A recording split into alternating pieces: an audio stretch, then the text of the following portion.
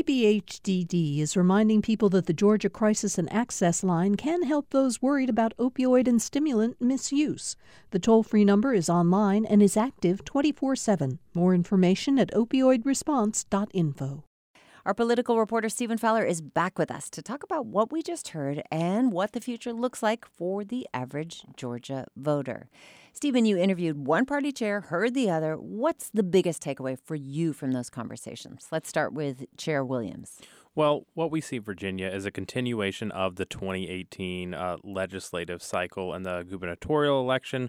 The Democrats have really built out their infrastructure across parts of the state in Democratic strongholds and in places where you'd really be hard-pressed to find Democrats. And that's only going to continue based on what she said about the initiatives that they have. They have the magic number in mind to take back the House, and they're going to target those seats as well as other races across the state. And they're going to be invigorated after that 2018 close election loss with Stacey Abrams and other things that you've seen all of these candidates jumping into these races in Georgia's 7th district to say, we're competitive, we can do this. So big initiatives. What'd you hear from Republican Chair Shafer? What's your takeaway? Well, what I'm hearing from him is that the Republican Party is kind of getting off its laurels to try and counter this energy from the Democrats. David Shafer said, I was a Republican executive when Republicans didn't exist in the state, and we were doing all of these things, and now I see that with these Democrats. So he knows firsthand what type of energy, what type of tenacity is going to be put out by the Democrats, and he says we're going to try to match that. Well, Senator Williams gave Brian Kemp's first session an F. David Shafer gave him an A. What would it take to shift these answers at all during the next legislative session? Well, Governor Kemp's signature accomplishments that he's touted from this session are healthcare and education. So the question is, will he continue to make inroads with healthcare? The Democrats want Medicaid expansion. He's seeking a Medicaid waiver, but there are other medical and healthcare related things like maternal mortality that he could end up appeasing Democrats and Republicans, and continuing to work with education could be something that maybe it could lift it up to a D for the Democrats. Now, the governor did say, his staff has said that he got about 95% of his wish list in this first year. So then that begs the question, what's he going to do next year? There's going to be a little bit more pushback. It's going to be a little bit harder. There's going to be a little more campaign jockeying. So he may lose out on some of the shininess from the Republican side. That A+ or an A may go down to a B for bargaining to get things done across the political aisle. And the last thing that we're going to have to watch is the fallout from the abortion bill, whether it takes effect January 1st, whether it goes through the legal process, and all of the Hollywood hullabaloo on whether the bill is going to change Georgia's economy. And that is, of course, one of the big stories here. The LIFE Act, the Georgia abortion ban, set to go into effect on January the 1st.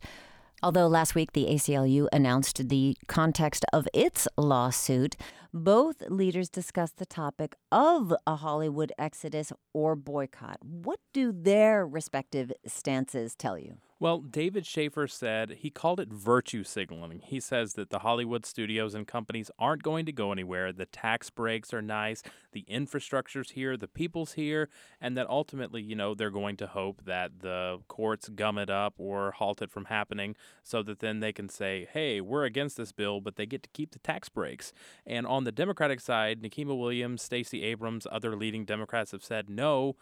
These companies need to stay and fight. They need to invest in the people politically like they have financially. And if they don't like the bill, they need to stay here and vote in the elections to try to change things. Right. Well, ahead of the 2018 gubernatorial election, you went to the state Democratic Party convention. Then Executive Director Rebecca DeHart said 2018 campaign is going to represent the party's biggest efforts. Let's hear. We are organizing in areas that we've never been in. We are doubling down in areas where we know there are more votes. We are knocking on more doors. We are making more calls. We are sending more texts. We are having more volunteers coming out and putting their blood, sweat, and tears into this campaign than we ever have before. Now, Stephen, we're looking at 2020, making more calls, sending more texts, getting that ground game going. How is it possible for this election to be even bigger or more immersive for the Georgia voter? Well, Virginia, first off, just under 60% of the registered voters in Georgia cast a ballot last November. So there's a huge audience of people that didn't vote that could vote this time. David Shafer said that the big database that they have, that they've reinvigorated and revitalized, say that they show about 500,000 people who voted for President Trump in 2016 but sat out in last November's election. And he said that there are about 50,000 Republican voters that moved into Georgia since the last election that they know they can target. So mobilization is the name of the game. The ideology and what they stand for is obviously going to matter, but the main thing is going to be getting out the vote and those people that they know support them, but maybe for whatever reason have not voted. But that part of that equation is people. You have to have volunteers knocking on doors, staffing them, training them. Georgia's become a hotbed of training for campaigners of all stripes. What does that mean for elections? Well, nationally, the Democrats, I've looked to what Stacey Abrams did and the Georgia Democrats did in that campaign. They brought a bunch of college-age kids into town, down to Macon, to train them and send them back to their colleges and back to their hometowns to become organizers there locally. And the Republicans are planning on building up their infrastructure in all 159 counties. You heard David Shafer say earlier that there are plenty of counties that Kemp and Trump won that they don't have an official party apparatus. So, they've got to build up that infrastructure. And so there's going to be a lot of people out there knocking on doors, making stump speeches, raising money, different things like that. And so what you see is other states nationally, both Republican and Democratic people, are paying attention to how Georgia runs its campaigns. Well, for the listeners sitting at home or at work or driving down the road, how are things going to change for them in the coming months? Get a bigger mailbox. Expect more ads, more TV ads, more digital ads, more social media ads. Expect more in-person contact. Somebody's going to come knock on your door. Maybe they'll knock on your door twice. Expect more of the local level officials, city, county, even state, house, and Senate. Expect more attention from them as they benefit from the top-down layers of the organization from like state and national parties. The local level officials will be vying for your attention, and harness that because those are the ones that are going to be directly affecting your life. So there's going to be a lot of things to pay attention to understand what you're voting for next November. Beyond that, at the consumer or voter level, let's look at the recent U.S. Supreme Court decision allowing political gerrymandering, finding that it is not unconstitutional. The court said it's beyond their jurisdiction to rule on the issue. How will that factor into the next couple of months of campaigning and politicking? Well, I've said it before and I'll say it again. Local elections matter. The state house and the state senate seats are super important because the House is going to be the ones drawing the districts that they currently have and readjusting them based on things. And then nationally, you'll have your U.S. House districts redrawn depending on how the census holds out and who's in control and who's in power. And that directly affects your life, the resources that your community gets, the laws that affect how your day-to-day life works. And so another interesting Supreme Court decision is the census question, whether or not the citizenship question is going to be on the census.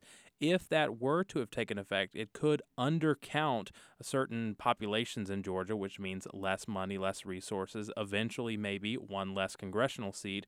But Virginia, I'm going to end on a positive note. It is perhaps the greatest time to cover and participate in Georgia politics because of how fresh and exciting things are. And the message that I want to leave you with is get involved, pay attention, and ask lots of questions because there's lots of answers out there. And stay tuned to GPB.